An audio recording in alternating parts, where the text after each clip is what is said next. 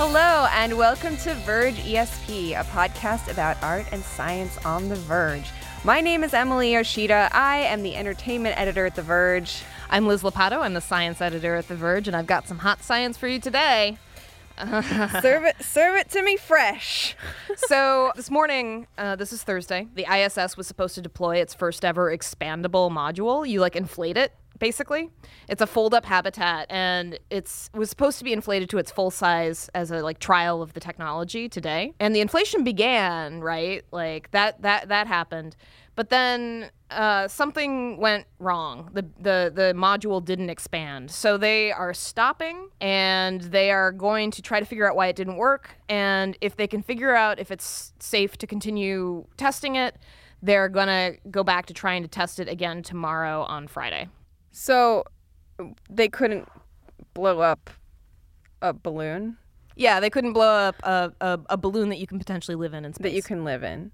And this is a thing you could live in space, not on the moon, not on a surface. This is just so here's the thing. Bubble. Right. The idea is that if you can have habitats that you assemble in space, they take a lot less energy to launch. They're cheaper. And so if you can inflate things in space and then live in them, then potentially that technology would lead to less costly launches, that kind of thing. Okay. So then it's different. We're talking about different, I guess there's no atmospheric pressure. So there might be I don't actually know. Can you blow up a balloon in space? Is that something you can do?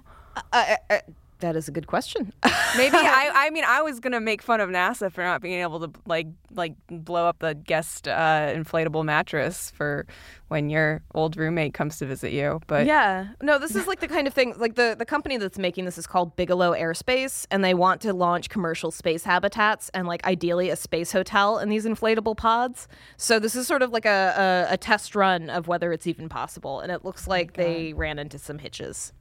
Man, Space Hotel. How far off is Space Hotel from happening? Oh, man, a while, I think. Okay. I mean, you have to sense where is Lance Bass gonna stay when he goes up into space? He needs to have a nice, I don't know, nice quarters.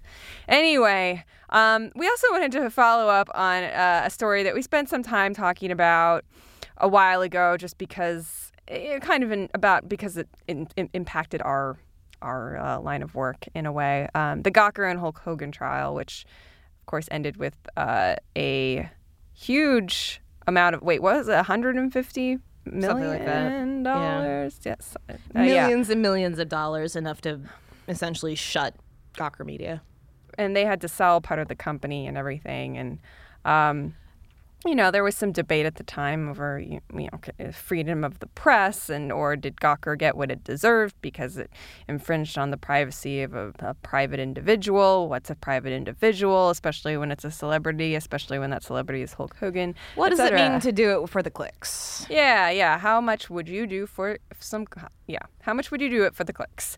Well, there was an interesting twist this week. Oh, my God. Okay, so if you follow me on Twitter, you know that my mind has been blown by this. But this whole lawsuit was funded by a billionaire with a grudge because he didn't like the Valleywag, which is a now defunct blog that belonged to Gawker, outed him 9 years ago. I just want you to before we get into any analysis of that, I just want that to let that sink in. This is some Alexis Carrington Colby shit, okay? We have some straight up dynasty happening right now. If this isn't a good argument for taxing billionaires out of existence, I don't know what is. This guy's hobby is lawsuits. That's what he does for fun. He's done it to the tune of $10 million. Yeah. He's not even personally involved. He just wants to ruin Gawker. And here's the thing. What's scary to me about this is that somebody has tried to do similar stuff to Mother Jones. And when I was discussing this with a friend last night, she was like, in order to think about this in a reasonable way, I had to replace all of the principals with people I actually liked. Yeah. So yeah. We're imagining that it's Janelle Monáe's sex tape. Mother Jones published it, and Martha Stewart funded the whole thing. So that you mean Martha Stewart funded the lawsuit? The lawsuit, that's right. Okay. Because that's the only way for us to just kind of, because otherwise Oprah? you're just all How of these about people. Oprah? Oprah, great, Oprah did it, right? Right? Because like this lets you be a little more sympathetic to everybody involved because I feel no sympathy for any of the principals. Right. Frankly. Yeah. And that can be confusing. And I was watching people say, "Oh, well, Gawker deserves to die," and then other people like Thiel is a real threat to the freedom of the press, which he is. But that doesn't necessarily justify publishing a sex tape. Right. Well, I mean, I feel like you kind of have to take, at this point, I feel like the sex tape is irrelevant. He just seized upon the first thing with a semi-public figure where that figure had something else to be mad at Gawker about and it seized upon it. Well, this isn't even like the first thing because he's admitted that he's funded a bunch of other lawsuits. Like what he is trying to do is not to litigate the value of any particular story in court, but simply to bleed Gawker through legal costs until they can no longer publish and go out of existence. Meanwhile, he's trying to pretend that this is a philanthropic effort because he cares about the free press, which makes me just furious. Yeah. That's pretty, I mean, we are getting into territory where, I mean, theoretically the same thing could like Vladimir Putin could do the same thing to like some, American outlet or whatever. I would love nothing better for all of the people who are justifying this than for George Soros to turn around and support every possible lawsuit against the NRO, the National Review. I would love nothing better. You want to know what this is like? Fine, that's what it is. Like, think about that, how you would feel about that if you're like, well, Peter Thiel has a right, and money is free speech. Like, okay, what happens when Mark Zuckerberg decides to sue the Wall Street Journal out of existence? Yeah.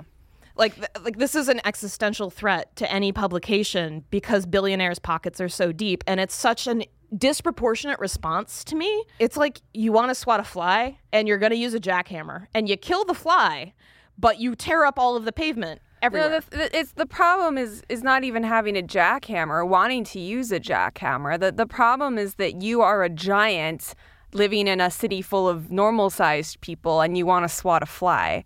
Like you almost cannot help but have your reaction to be completely disproportionate because of how many bazillions of dollars more you have than the average person, and what kind of level of existence, I guess, or plane of existence, I guess, you're living in because of that, and how that separates you from the kind of perspective or the kind of what's the word I'm looking for? Where I don't know. Peter Thiel, if you're not familiar with him, pushed Elon Musk out of PayPal. Mm-hmm. He thinks that the country has gone downhill since women have been granted the right to vote. He is a delegate for Donald Trump. And he also, that's important. Yeah, Donald Trump, who wants to make it easier to sue publications for libel, just putting it out there, just connect the dots. And who also, this is my favorite part, has proposed a seasteading island so he will no longer have to pay taxes, to which I wish he would go and stay and never come back. I mean, like, if for every time Donald Trump has tweeted, like, the Line New York Post or the Line New York Magazine or whatever, like garbage magazine that's a failure, if all of those, insults hurled at different publications that had anything negative to say about Donald Trump or his wife, if all of those were turned into lawsuits, if you decided to file suit against Vanity Fair for reporting, not even, here's the thing that makes me crazy, right? Like, you're not even adjudicating whether or not the story is correct or whether or not it's something that should be published. You're just trying to bleed out. You're just trying to bleed out the publication so that it dies through putting them in litigation forever. You know what this reminds me of? It reminds me of Cersei Lannister sending all of the little sparrows out into, or were they sparrows? No, wrong bird. Just little birds. Little birds, yeah, to go find anybody who has said anything negative about her and murder them. We are going to talk about Game of Thrones in a second, but I don't know why I made a transition for something that wasn't happening right now. I wanted to really quickly, though, just do a nod towards some things that I've been watching lately, specifically in the Netflix category of moody Tom Hiddleston performances. I watch neither of these things on Netflix, so I don't know what I'm talking about. But I've been watching a lot of on-demand television because I am in the process of moving, and that's what you do to distract yourself from the existential sorrow of moving, is watch a lot of TV. I watched a film, High Rise, which came out about a month ago, I want to say, in theaters and on demand. And I have also watched all but the last episode of The Night Manager. That's my treat tonight. I'm going to watch the last episode of The Night Manager, which has been airing on AMC. It originally aired in the UK, though I forget what channel it was on. Liz, what do you think of Tom Hiddleston? As a performer, as a human specimen? I mostly associate him with weird fangirls who are super into him as Loki. Am I even getting the actor right here? Yeah, he's Loki in the Avengers movies. So I want to be extremely clear with you that I have seen exactly one movie that he is in, in which he played Loki, and he seemed fine. Okay.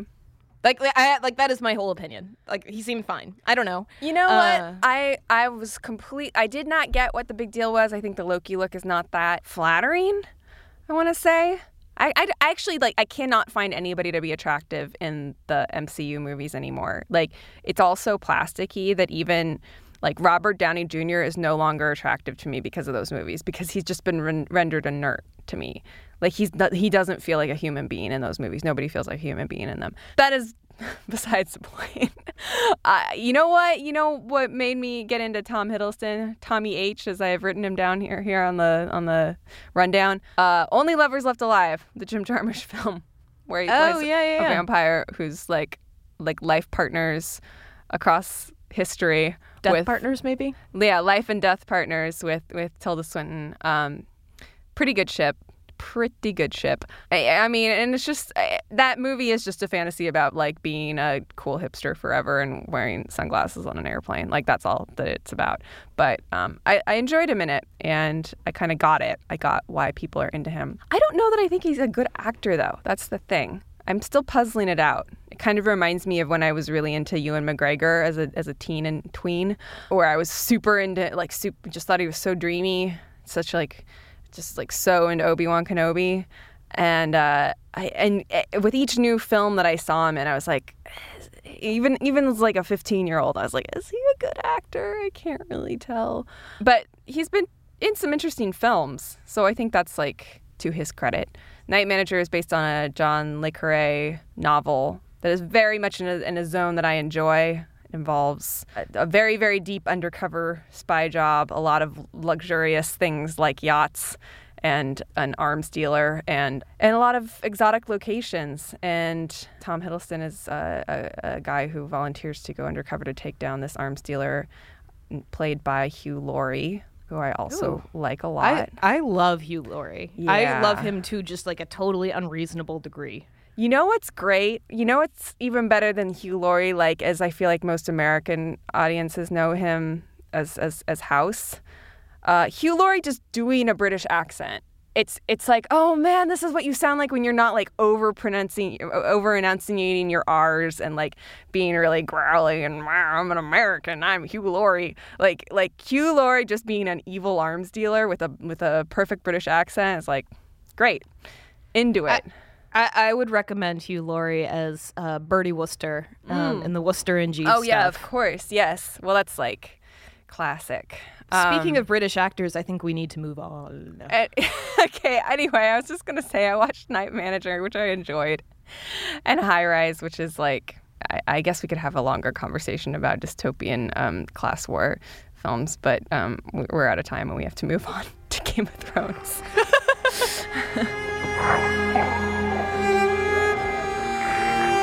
So we wanted to talk about Game of Thrones again this week, and we wanted to give everybody plenty of advance warning that we are going to be talking about spoilers. So I think if you skip ahead probably about 10 minutes, we'll be past this subject and on to something that can never be spoiled, like algorithms.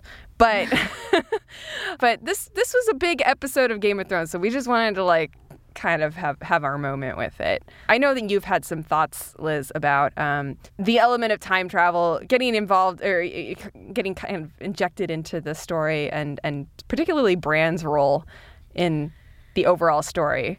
I hate Bran, it turns out. I wasn't very fond of him to begin with. Like I didn't find him especially narratively compelling or like interesting, and I just like it was like the scenes that I would be like, do I need to fast forward through this? Should I fast forward through this? And sometimes I did. And so fucking Bran is responsible for most of the events that have occurred, right? Like dude doesn't do what his parents tell him, and he decides to climb the wall, and he sees the queen having sex with her brother. They throw him out the window, and that is the beginning of everything going to hell. Yeah. Okay? I just want to be super clear that we remember who's responsible here. Yeah, the things I do for love. Right. Yeah.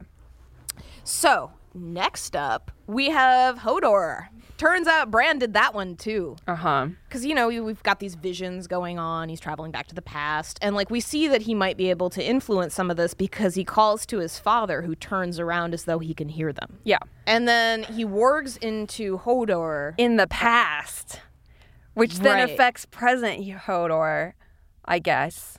Like, Hodor's just getting warged into in multiple points of his life. Here's the part that I can't tell, right? Is like, he wargs into Hodor, I think in the present, from the past, and something about that seems to warp the past Hodor. No, he can't warg into Hodor in the present because he's in vision coma. Like, he's out. He's warging into him because he sees him. He's in the little courtyard in Winterfell, and he's, you know, hearing Mira's voice not in his vision, and that's kind of getting transmitted to like Willis, teen Hodor. And I mean, I think I feel like this has been kind of divisive. I think most people would agree that this episode was very emotionally affecting, and I think yes, and successful in that way. And I didn't feel like it was particularly manipulative, although I do kind of question like what's the actual benefit of him holding the door. I guess we'll find out next week, but it seems like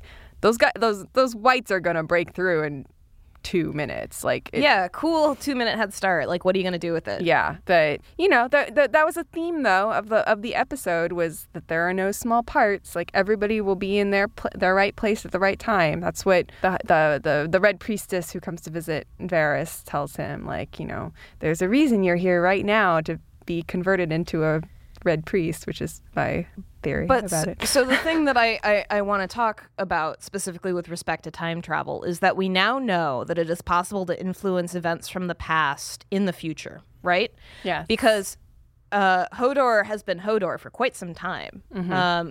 But that didn't occur until Bran warged into him from many years later. Yeah. Which gives us a couple of things. One, it means that we know that their universe probably does not work the same way our universe does, because we think that all events in the past determine events in the future here. Yeah. There is no reverse causality where the future influences the past. That is not the case for Game of Thrones. No. Which means that none of these people have free will.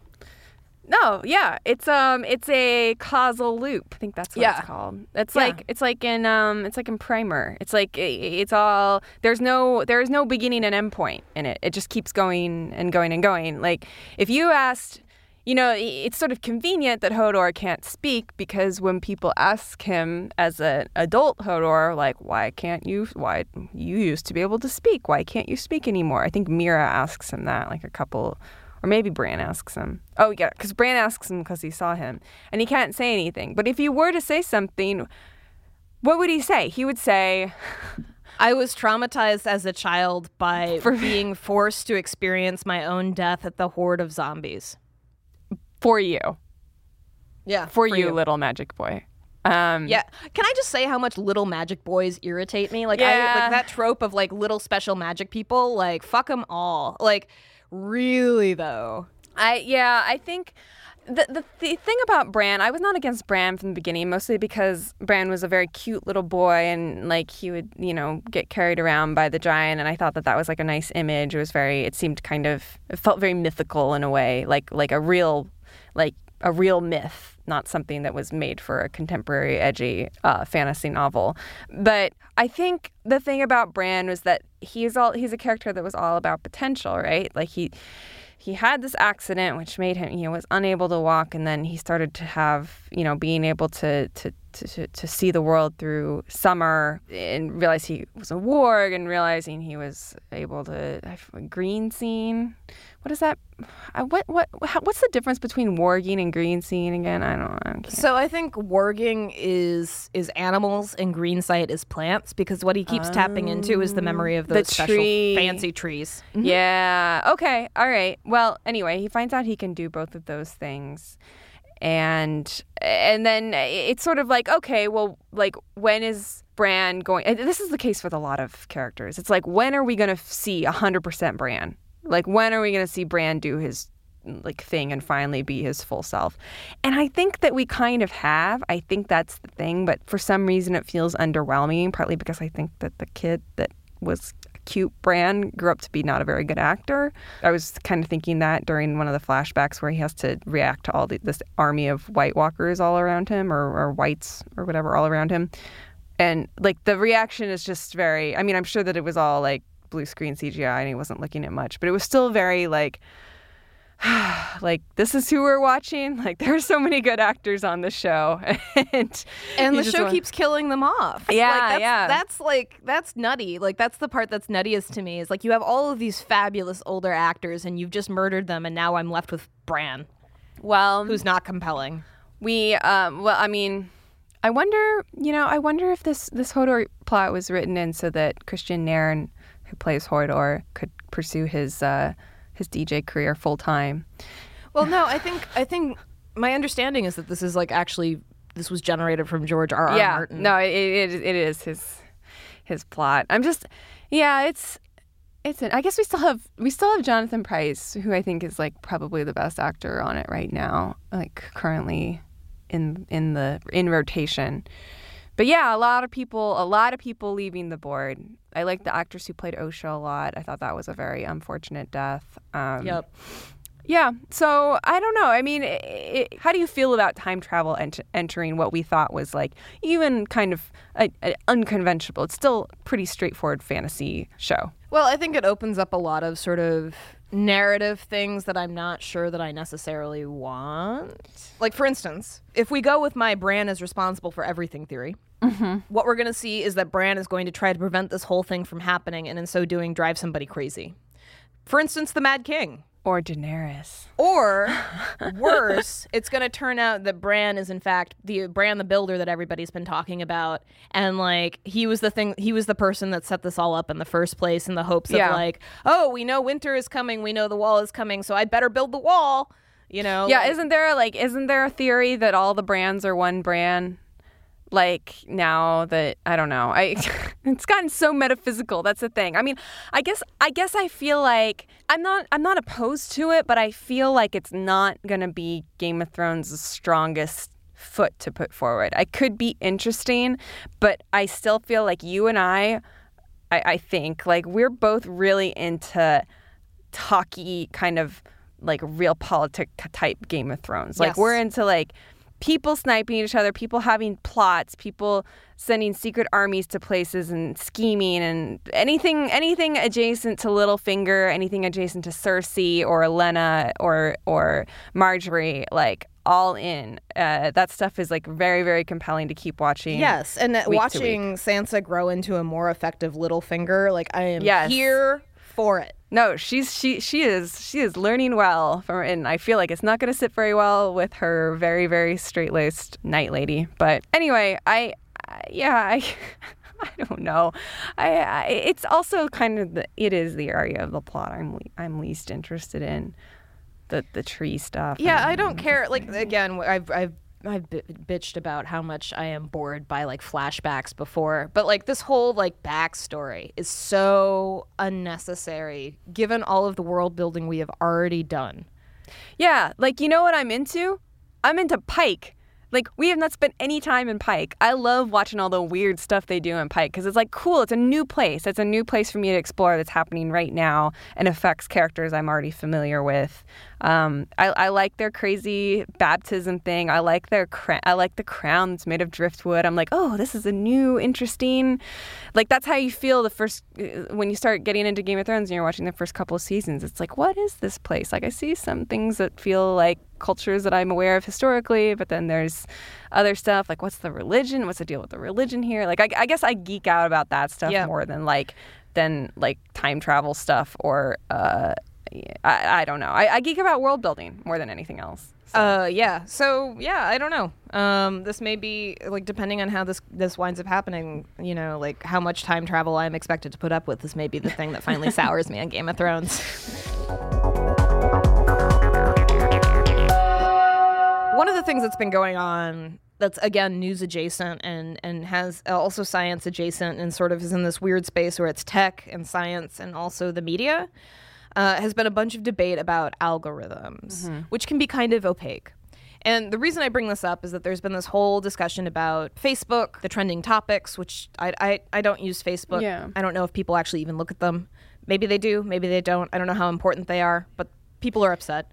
Well, we were kind of talking about this last week also with regard to just confirmation bias or something within algorithms and how there are, you know, we were talking about with Ghostbusters and just how there's people who you can exist in an internet that agrees with everything that you think if you want. That's right. And like one of the things that's going on is like people are like, oh, it's an algorithm, it's neutral. Well, no. It turns out that's not true. In fact, it's possible if you're pulling information from people, you are also pulling their biases, right? I can't believe that anybody would make the argument that algorithms are not biased in this instance. Like, isn't the whole point that it mirrors your bias? Like, that's the whole point of it. If you remember, like, Tay, the AI chatbot, within a day, Twitter taught her to be super fucking racist. Okay? Yeah. And the thing is, it turns out that if you design bots in a certain way, like there's a whole sort of like group of people who think about bot ethics and who have thought about bot ethics, and like Microsoft was not one of them, but that's fine. There are ways to get around these sort of known stumbling blocks. Like the most obvious one is racism. The next most obvious one is sexism. There are ways to go around them. There are ways to make sure that, you know, you don't have your bot tweeting shit that's racist or sexist. Mm-hmm. And there's like a community of people who are bot makers. They have a bot summit. They've been trying to think about a common ethical code. They have like an open blacklist of slurs, for instance, that their bots cannot say. That's like just the blacklist of things that, like, you know, it's open. Anybody can pull it, you know? Yeah. And so it's just like, there's like the thing about artificial intelligence is that it's neither artificial nor intelligent, right? Like, right. It's built by us. And it is replicating the intelligence in some respects of the person who is programming it in unexpected ways, right? Like, right. It's not learning necessarily, except for how you told it to learn. Like, you set the meta code. I mean, it's in the same way that anything created by a human will probably reflect that human in ways that might not even be intentional. I mean, that's like, I don't know, that's a dominant theory within any kind of art or music or film or anything like that you cannot help but have your values in something that you create. Right, and that's true even of bots and algorithms and so on. Like there is like a certain amount of that goes on. And like you have to put in effort in order to make sure that you aren't going to create something that is going to be racist, that is going to be sexist, that's going to be, you know, any of a variety of other things. And like if you fail to do that, you are also espousing a worldview, your own, where, you know, those things are fine. Well, so I'm interested in this, though. I wasn't aware of these bot summits because I think that's very interesting and kind of, I guess it seems a little paradoxical to the idea of, I guess, what most people think of being the ideal result of AI, which is that you make something that is indistinguishable from a human and learns and makes mistakes the same way that a human does and has that same process that's mimicked through, you know, code or whatever else. So humans, though, don't have a list of bad words that they can't use. In fact, if humans are handed a list of words that they should not say as children, they will probably say those words because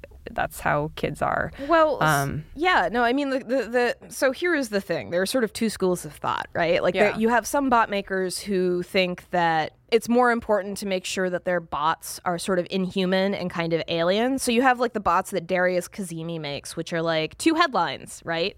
Where it just smashes together 2 headlines. And it's like, or like, I'm thinking of another bot, How to Sext. It's at WikiSext on Twitter. And so it says things like, Sext, I start threading my eyebrows while you excitedly recognize the benefits of threading your eyebrows. Okay? Like, stuff like that is clearly inhuman, but is also, like, there's something artistic about it. And, you know, there's a really, really great Motherboard piece that came out a little while back about this that I would recommend you go read if you're curious to learn more. But, like, that's one school of thought, is that you make abstract bots that are very clearly alien and not people.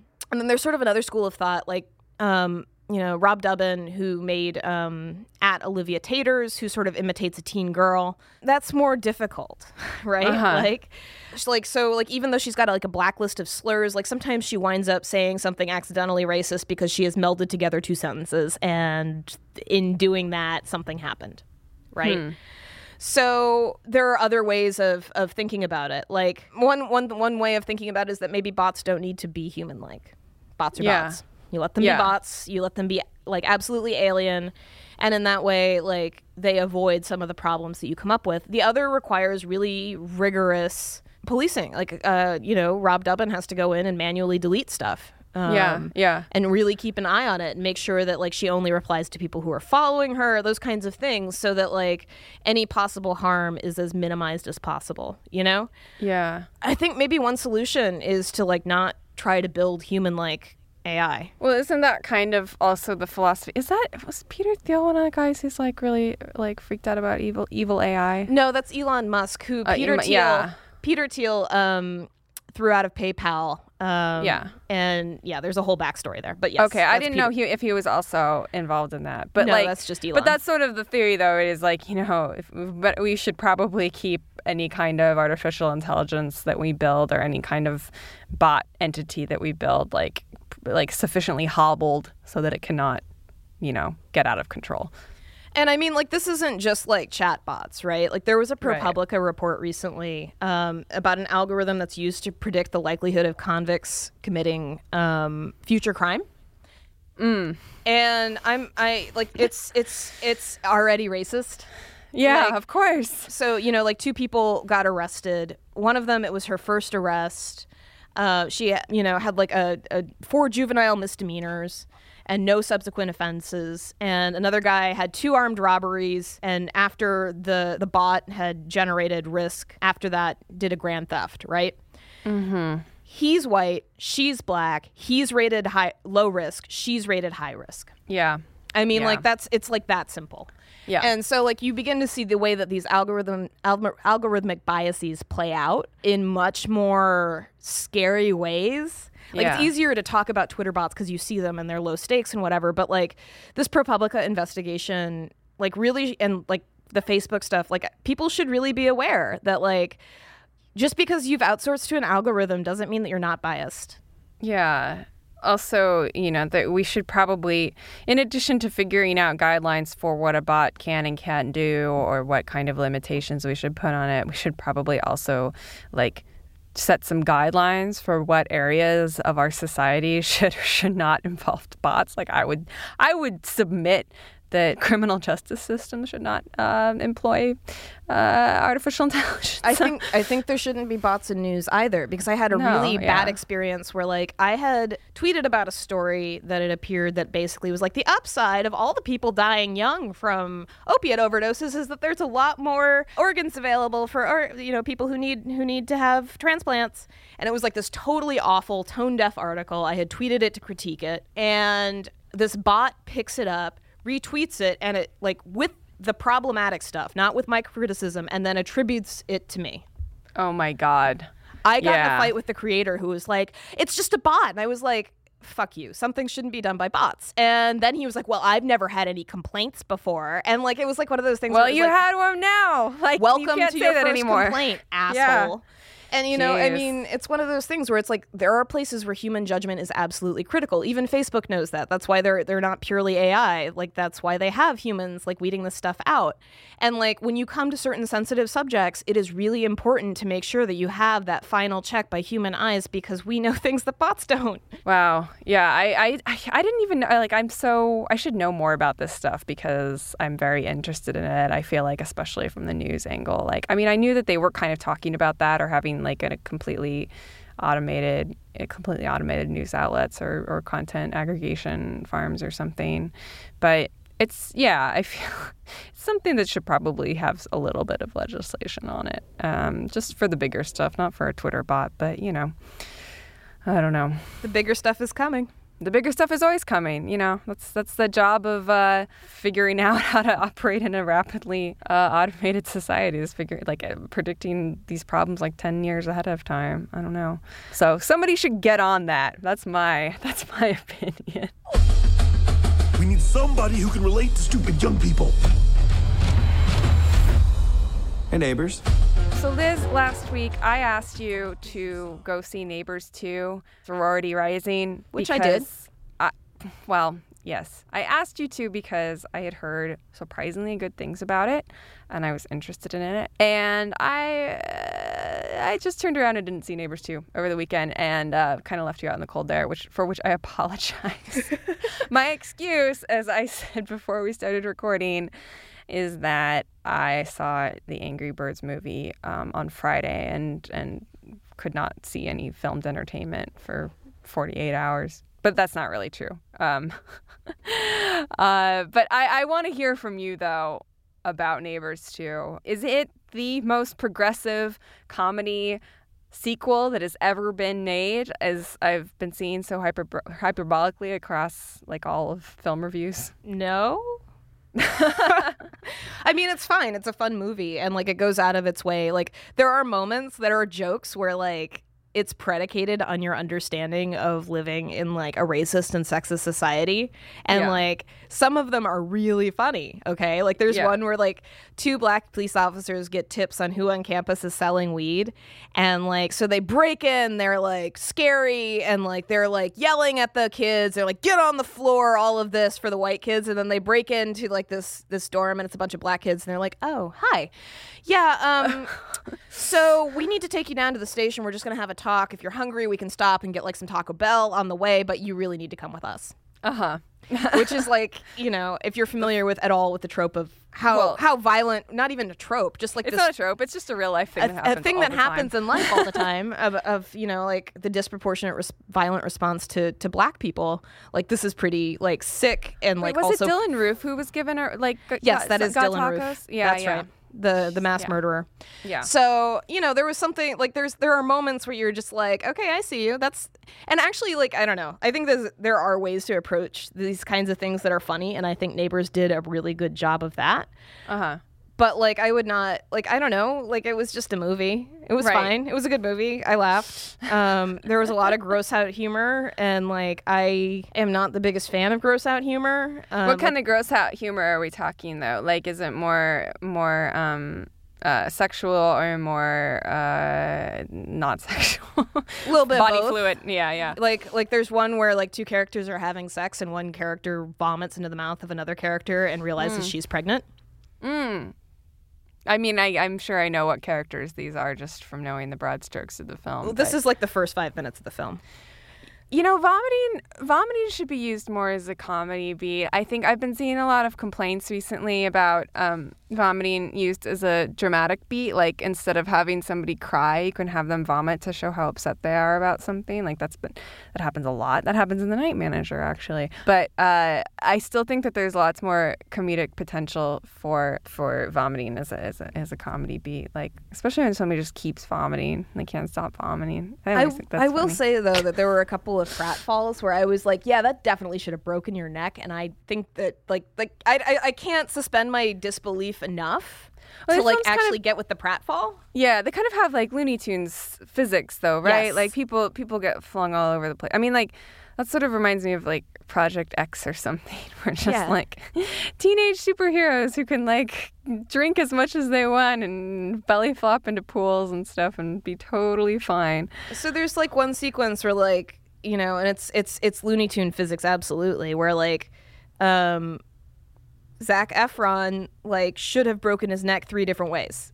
Uh-huh. And like that's like just physically how the body works. And like I was so like terrified like watching the thing that like it was like actually not funny to me. Like the pratfall wasn't funny.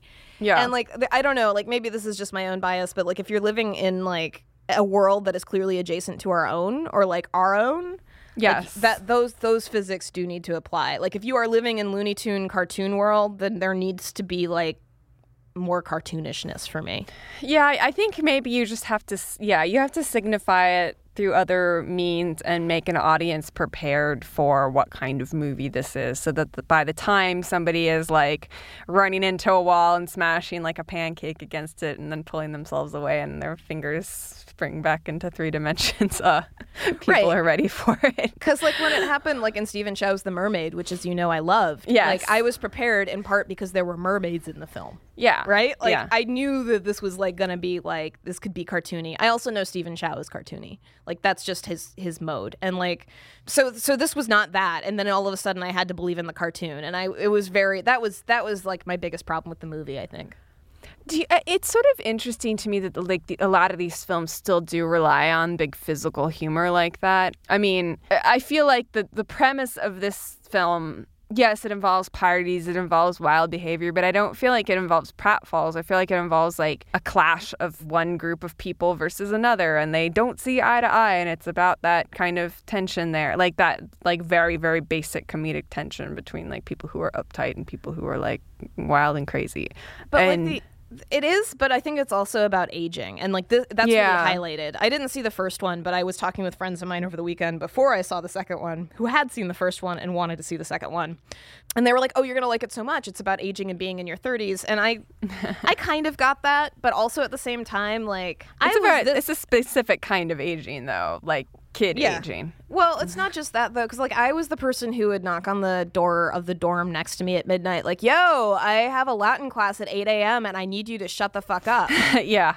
Like I've been that person my entire life. Like that's not a thing I have aged into. That is just who I am. Yeah. Like, Yeah. so That's like, you true. know, these moments of like, oh my God, we've aged into being uncool, like don't really resonate for me in the same way that I think they might resonate for other people, because I have never been cool. Like I have no interest. I never had a lot of interest in the All Night Rager. Like sororities are uninteresting to me, full stop. Like fraternities are uninteresting to me, full stop. I think the thing that I can never identify with when there is a group of like wild teens or something, or wild college kids, is that even if I was ever into partying in my life, I was not rude.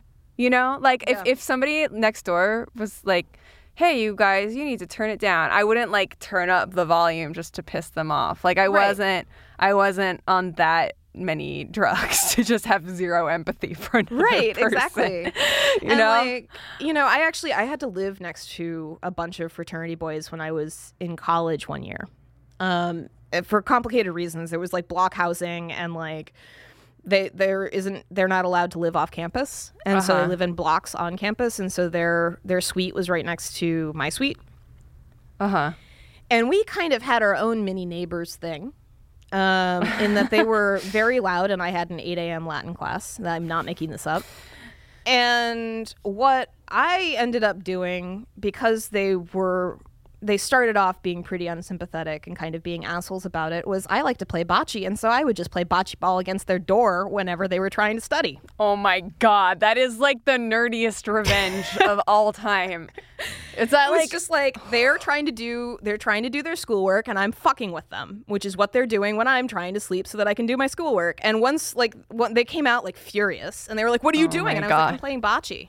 I live here. I can do that." And they were like, "We're trying to study," and I was like, "Oh yeah, I was trying to sleep when you were trying to party. Like, do you want to talk about this like normal people, or should I continue playing bocce ball against your door?" Oh my God, Liz, we have to get this movie made. Like, has there ever been a Revenge of the Nerds with women who are really into bocce? Like, it actually, like, once they realized, like, once they had that moment, we had that moment of like, oh, okay, we actually made peace. And so, like, they would come over to my room, like, before they were gonna have a party. They would knock on my door. They'd be like, yo, we're gonna have a party. We're going to try to, like, keep it down, you know, after midnight. But, you know, instead of calling security this time, would you mind just coming over if we're still being too loud? And this time we'll listen to you and turn the volume down. And I was like, yes, that would be great. Wow. I can live with this. And in fact, they ended up throwing a really cute Christmas party where they had, like, cleaned up their suite. They dressed the whole thing with, like, Christmas decorations. They had dressed themselves up in their fanciest clothes. They're, you know, all of this. And they invited us over and made us cocktails. oh my God, you brokered a peace. Yeah. I mean, like, that was, like, that's the thing. Like, it is possible to make peace outside of these movies with people who are, like, determined to be assholes. Like, you know, it's like, it is a thing that you could do. Yeah, and I mean, I would argue that the same goes for things that don't have to do with neighbors that you live next to. It can have to do with people on Twitter who are awful. Yeah, well, I mean, I will probably end up seeing Neighbors because I will be bored after I move, and I will want to go see movies in the theater. So I don't hate its existence. I think it's interesting that how the trajectory that these movies have gone on, like, you know, all kind of born out of that like original Seth Rogen and Judd Apatow streak in the mid-O's. Like, we're into interesting territory now 10 years later or so. So it's yeah, I'm down with it. That's my having not seen it. That's my review. Down with it.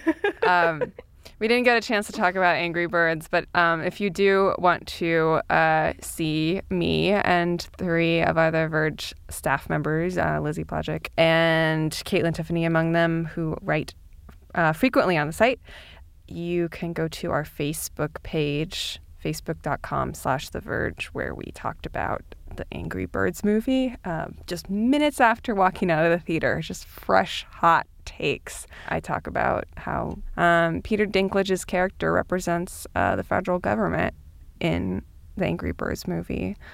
He's an eagle, a giant eagle who doesn't want to address the immigration problem.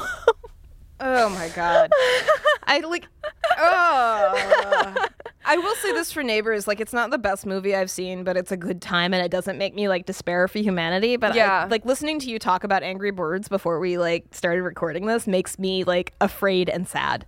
Yeah, I really wonder how this movie's going to affect kids. Like, it has some very, very deeply embedded values in it that are troubling, and I feel like would not have been in a film when we were, like, we would have had all sorts of weird sexist stuff in the films we grew up with, but not, like, suspect all outsiders as the dominant moral of a movie. So yeah, all sorts of interesting messages being sent to us at the cinema this summer, and more to come. I will be seeing X-Men Apocalypse this weekend probably, so I'm sure I'll have something to say about that. All right, well, that does it for us this week. Thank you for listening. You can subscribe to us on iTunes, Verge ESP. You can find us on Spotify by searching The Verge, and it should be listed there under our podcasts. You can also subscribe to us on SoundCloud, soundcloud.com/VergeESP, and you can follow us on Twitter. I am at Emily Yoshida, and Liz is at Miss Lopato, MS Lopato. I haven't checked our comments lately, but maybe we should go and see if we have any nice letters and read them, just to give people an incentive to leave us nice letters of appreciation and mean ones. Yeah, the last time that I checked, it was like, this is really fun, except that Liz says too much, for which I apologize, but also that is how I talk. I'm really sorry. People talking. I've been listening to a lot of podcasts recently, so I feel like I'm just, like, picking up all these, like, I'm like, maybe we should read people's reviews so that they leave more reviews. That seems like a good tactic. So, you know, leave something. We might read it. And that does it for us this week. We'll be back next week. Thank you for listening. Bye, guys.